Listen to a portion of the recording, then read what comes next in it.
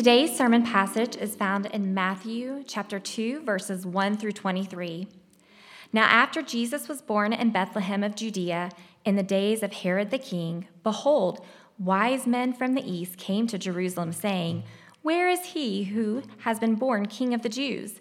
For we saw his star when it rose and have come to worship him." When Herod the king heard this, he was troubled, and all Jerusalem with him. And assembling all the chief priests and scribes of the people, he inquired of them where the Christ was to be born.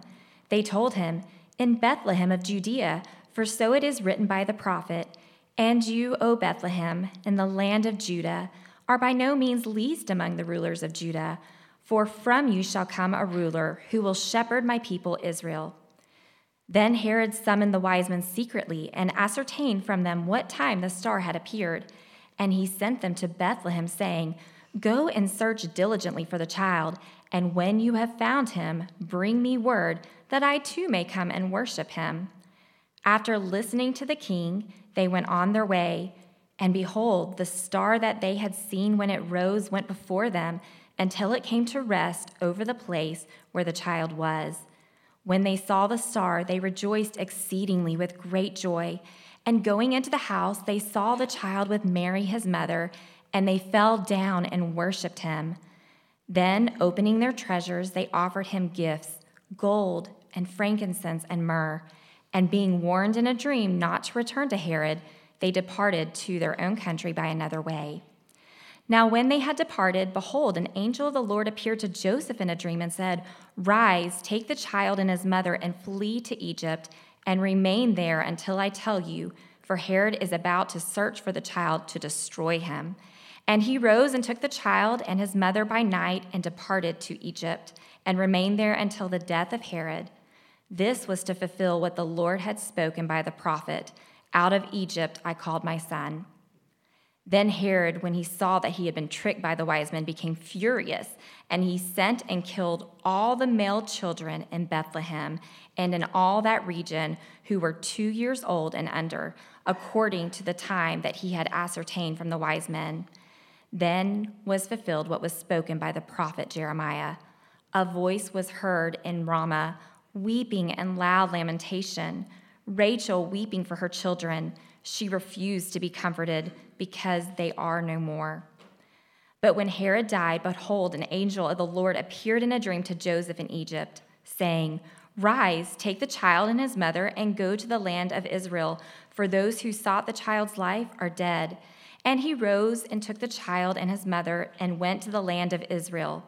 But when he heard that Archelaus was reigning over Judea in place of his father Herod, he was afraid to go there, and being warned in a dream, he withdrew to the district of Galilee. And he went and lived in a city called Nazareth, so that what was spoken by the prophets might be fulfilled, that he would be called a Nazarene. This is the word of the Lord. Amen. You may be seated. As you take your seat, let's pray together. Our great God, we are reminded today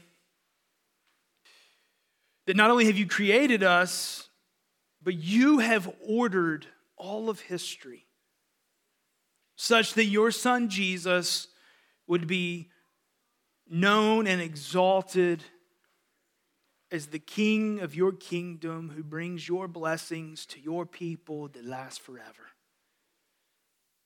And we're humbled to remember and be renewed in the hope that you've called us your children. You've called us your people. You've given us a place in that kingdom.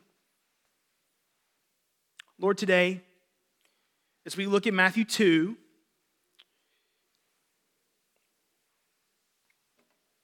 we pray that you would stir in your people faith in you, hope in your Son, and joy in being called your children because of Jesus.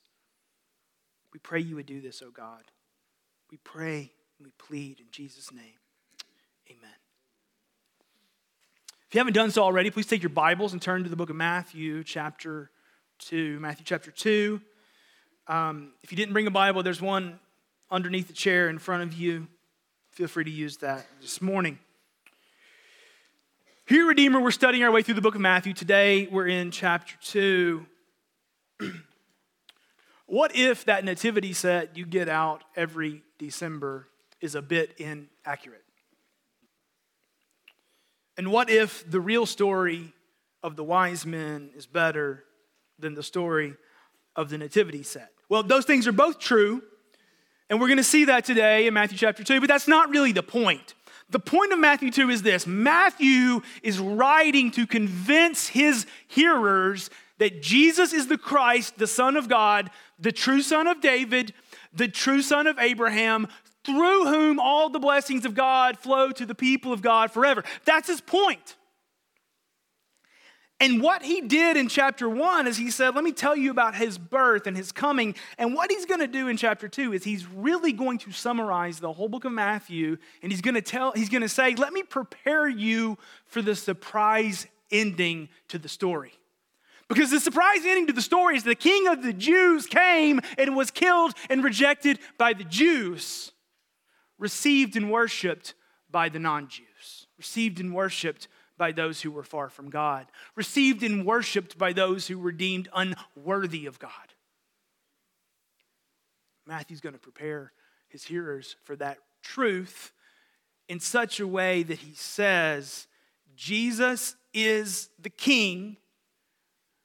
While responses to him will vary, nothing will stop the work of God through him. That's what we're going to see driven home to us here in chapter 2. So the way we're going to look at it is somewhat thematically with worshiping Gentiles, fearing Jews, and a living Messiah. So first, worshiping Gentiles. Worshiping Gentiles. So the story begins this way. Now after Jesus was born in Bethlehem of Judea in the days of Herod the king. Those are important facts. Jesus was born. He was born in Bethlehem. And Herod was the king over the Jewish people under the Caesar of Rome. So sometime after the birth of Jesus, later chapter 2 is going to say close to 2 years after the birth of Jesus, wise men from the east arrive in Jerusalem.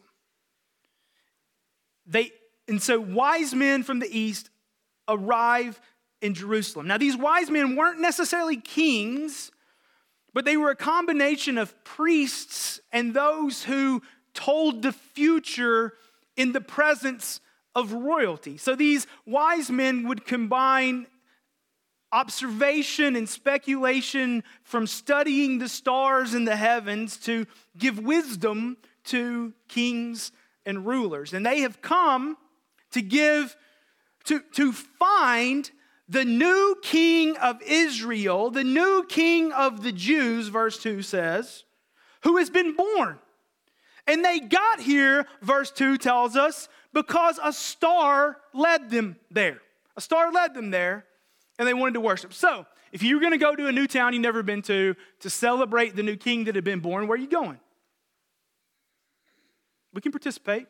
This service isn't being recorded. Nobody will know that you participated. We're going to go to the palace, right? So they go to the palace, and they say to the king, hey, congratulations. We heard the new king had been born. I know not what you speak of. No king has been born. So Herod, while not a good man, was not an idiot. And so verse 3 tells us, Herod, the king, pulls together the scribes and the chief priests of the Jewish people, and he says to them, hey, where's the Messiah, the Christ, the King, to be born?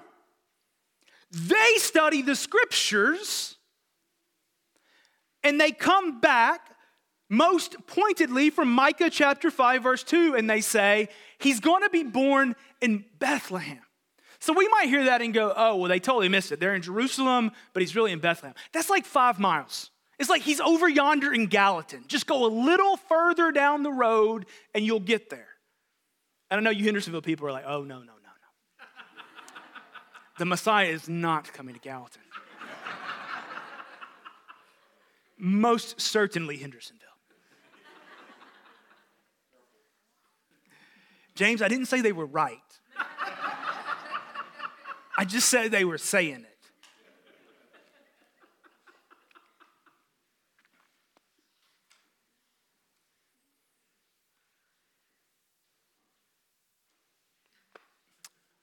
That wasn't in my notes. So studying the scripture, they say he's going to be born in Bethlehem, which is just down the road. So Herod says, I tell you what, guys, coming to Bethlehem, y'all go find him. Y'all go do what you came to do, but if you would, come back and let me know where he lives. I'd love to go worship him too.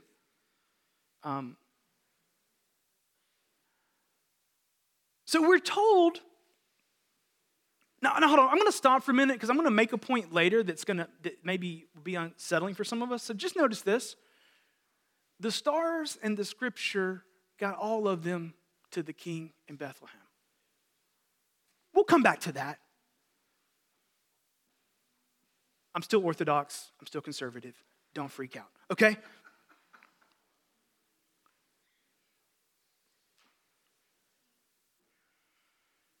So Herod says, go find him and let me know where he is because I want to go worship him too. So verse 9, after listening to the king, they went on their way, and behold, the star that they had seen when it rose went before them until it came to rest over the place where the child was. So the star they had always been following, that had gotten them to Jerusalem, gets them to the right house on the right street in the right neighborhood in Bethlehem. When they saw the star, they rejoiced exceedingly with great joy. And going into the house, they saw the child with Mary his mother and fell down and worshiped him. Then opening their treasures, they offered him gifts, gold and frankincense and myrrh. So we're told that these Gentiles, religiously far from God, wise men from the east, physically far from Jerusalem, who study the stars professionally, are led to Jerusalem to celebrate and worship the new king who had been born in the place told by the scripture. And they're led there, and they responded. Remember, far from God religiously, physically far separated from God's people Israel, and they respond with great joy, with submission, falling down, with worship, celebrating his greatness, and with gifts fit for a king, celebrating and telling of who he is, gold and frankincense and myrrh. So the story begins with those who shouldn't have known of the king coming to him, those who shouldn't have been finding joy in the king, finding joy in him, those who shouldn't have submitted to him, submitting to him, worshiping him, and celebrating him. And then they were warned in a dream not to go back to Herod, and they left on a different route. So we have a picture of worshiping Gentiles when being drawn to and when facing the king. Let's think about this for a few minutes. Number one, the wise men in this story model for us an appropriate response to the coming king. The wise men in the story model for us an appropriate response to the coming king. Great joy, the Savior's come. Great joy, the deliverer is here. Great joy, there's hope for us through him. Falling down and submitting to him, celebrating him, presenting him with gifts appropriate to a king. There's an appropriate way to respond to and celebrate the coming king who is Jesus the Lord. And these wise men model this for us. Second, These wise men from the very early parts of this gospel story show us that the worship of God's King, Jesus, goes beyond Israel. The worship of God's King, Jesus, goes beyond Israel. It goes into the nations.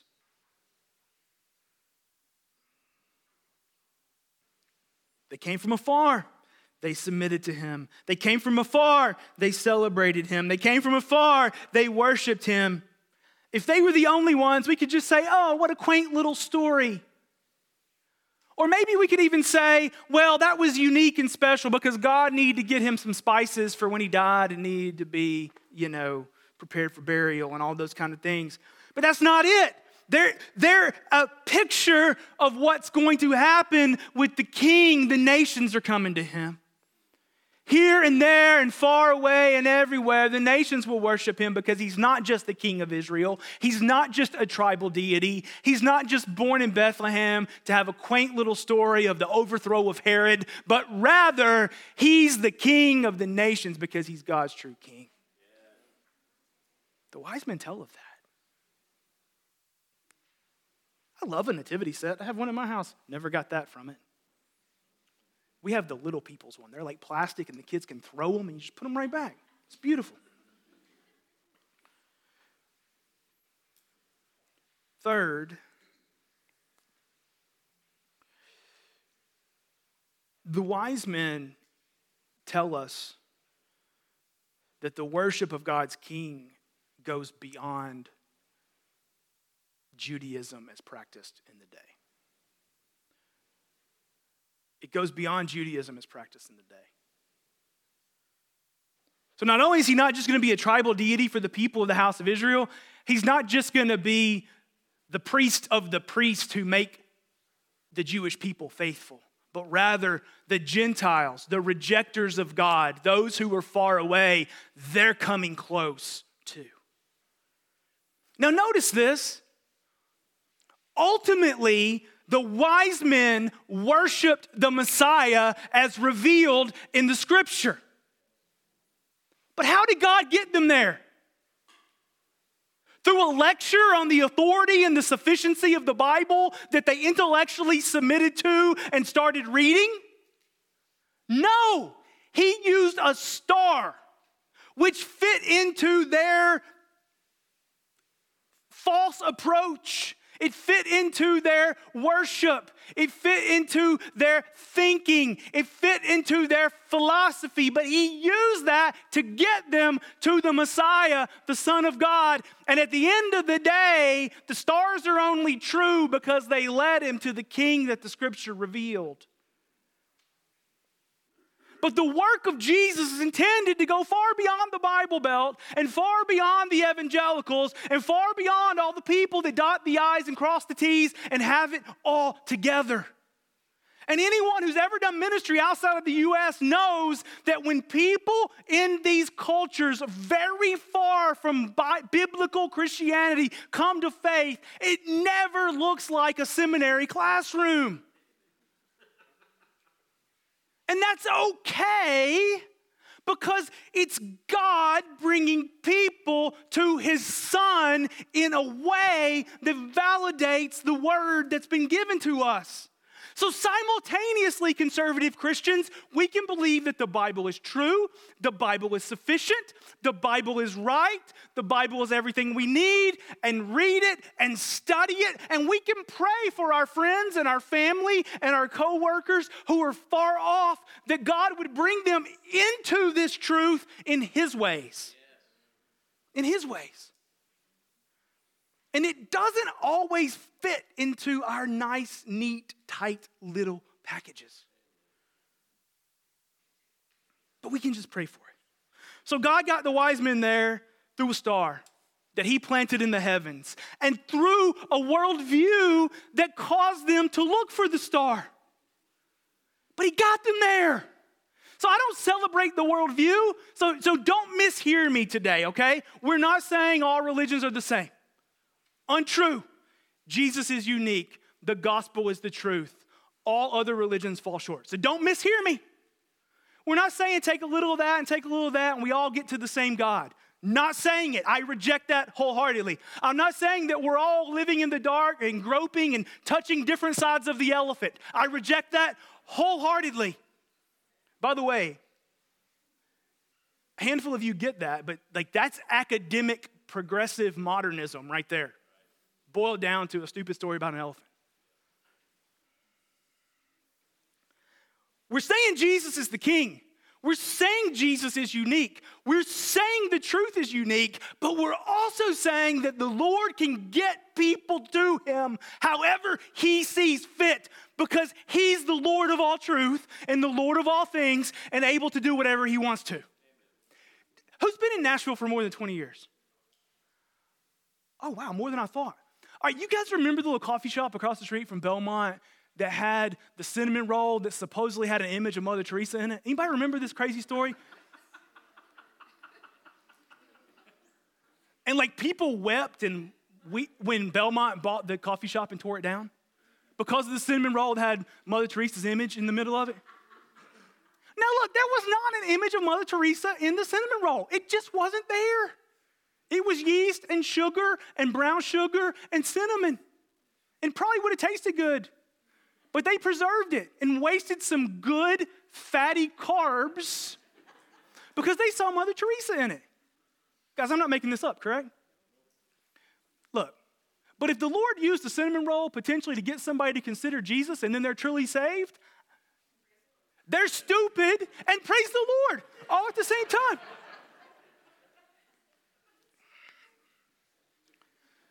Wow. Okay, we got to go fast. Second point, the fearing Jews. I am not using fear here as the fear of the Lord is the beginning of wisdom. I'm using fear as actual afraid, scared, anxious, clinging for power. Herod was afraid of losing his power, and he would stop anything that threatened what Herod wanted, which was absolute authority and power.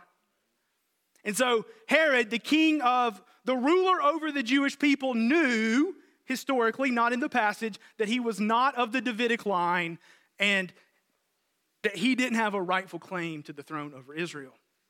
But he took it anyway, made the most of it anyway, elevated himself anyway, but he was aware that the promise was the true kingdom belonged to a son of David. And he was aware of the longings of the people to have that king. And so when he heard the king is here, he said, uh-oh.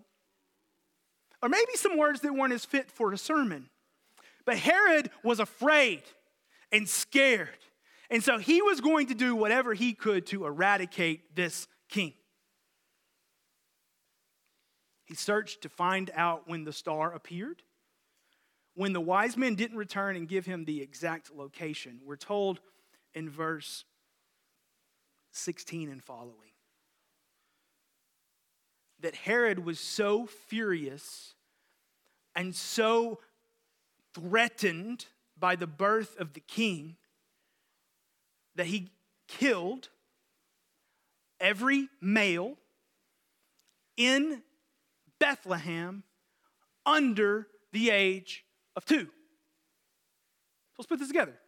Why males? Because the king was going to be a male. Why Bethlehem? Because he was to be born in Bethlehem. And why under the age of 2? Because the timeline said he was close to 2. That's not how we tell the story every year in December, but that's how the Bible tells it. That's what matters. So maybe God used an inaccurate nativity set to get you to listen to me today. That was a joke. Sorry, keep going. Herod kills all the babies, 2 and up. So Herod, in this story, is emblematic of the Jewish people. While not a true king, he was the one who reigned over them, and he attempted to eradicate the Messiah because Herod valued present power over God's work through Messiah. Now, friends, This is emblematic of rejection of Jesus.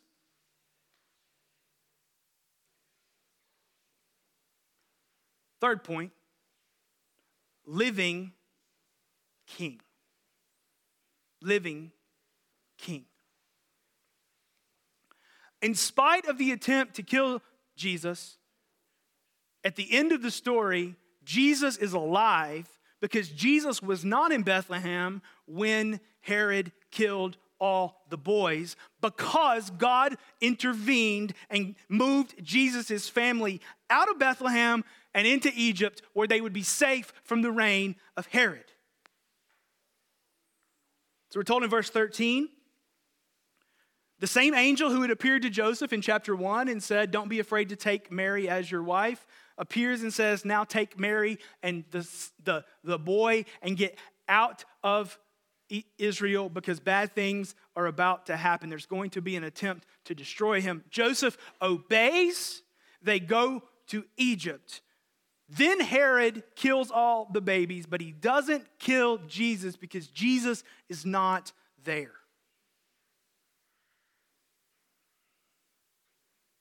At the appropriate time, verse 19, the angel appears in a dream again to Joseph while in Egypt and says, come back to Israel.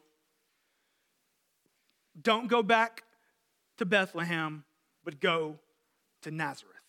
So we end this story like this. Jesus is alive because nothing will thwart the plans of God, period. Jesus is alive because nothing will thwart the plans of God. So we can trust that nothing will thwart the plans of God. We can trust that Jesus the King will be the King forevermore because nothing will thwart the plans of God. This passage goes deep to say, trust that nothing will thwart the plans of God. He will accomplish his work through Jesus, his Son, Jesus the King, Jesus the Messiah. Second, this will happen because God always keeps his word. There's a theme running through this, and some of you biblical scholar types are like, dude, he's talking about the fulfillment of Scripture, and you're not even talking about the fulfillment of Scripture, and you're wasting opportunity to show your people that the Bible fits together. No, we're going to do it right now, okay? There's a theme running throughout this. Jesus was born in Bethlehem. Verse 6 tells us, in the fulfillment of Scripture. That's Micah chapter 5, verse 2. Then, rise, take your son, go to Egypt. At the appropriate time, you'll be called back. We're told this is to fulfill the Scripture spoken by the prophet. Out of Egypt I called my son. And if you dig around, you're not going to find a passage about the Messiah being called out of Egypt. This is referring to Israel being called out of Egypt in the Passover. And Jesus is the fulfillment of all the promises to Israel. We can go to lunch and talk about that. Then Herod kills all the babies. We're told in verse 18. When this happened, what was spoken of in Jeremiah 31 was fulfilled. The reality is the hope of the restoration of the people would come through the weeping of Rachel over the loss of her children.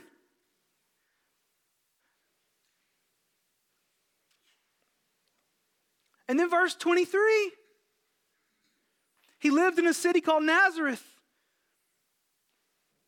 so that what was spoken by the prophets might be fulfilled, that he would be called a Nazarene. No one really knows which prophecy that Matthew's referring to, but it was fulfilled. I'm not really trying to be funny. Like, this one's a little bit harder. It's not as clear. Probably some assumption and expectation that developed within the community based upon the teaching of the prophets. But Matthew's point is, all of these things were not happening in a vacuum. They were happening in such a way that God's promises in the Word would be exalted and extolled and celebrated and believed. This story says Jesus is alive, Jesus lived, Jesus died, Jesus rose again, Jesus lives and reigns now, because nothing will thwart the promises of God. Neither do the decisions of Herod nor the later decisions to crucify him. Nothing will thwart the promises of God. And God always moves to fulfill and keep all of his promises.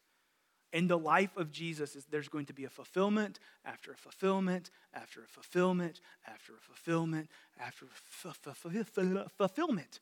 Because Matthew is working diligently to say to the Jewish people, see him as your Messiah. See him as your Lord. See him as your King.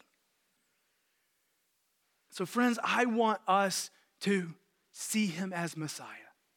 See him as Savior.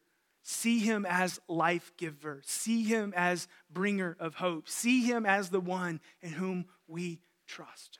Now, thus far, Matthew hasn't gotten to dying on a cross to take away sin. He hasn't gotten to rising on the third day to display the power of life over death. But that's all included here. The hope for sinners, Jesus. The hope for everlasting life, Jesus. The hope to walk in the blessings of God's promises, Jesus. It's all there. We need him. We cling to him. And let us respond like the Magi. In joy and falling down and celebrating who he is. This is the theme of those who walk in the way of Jesus. So now, our Father in God, we pray that you would take these words this morning, and as much as they're true, right, or good, we pray you would cause them to be received and believed. We pray you would bear much fruit in this room. Lord, I pray you would draw men and women, boys and girls, to you through your Son, Jesus, today. I pray we would find our hope in him. We pray this in his name and for his glory. Amen.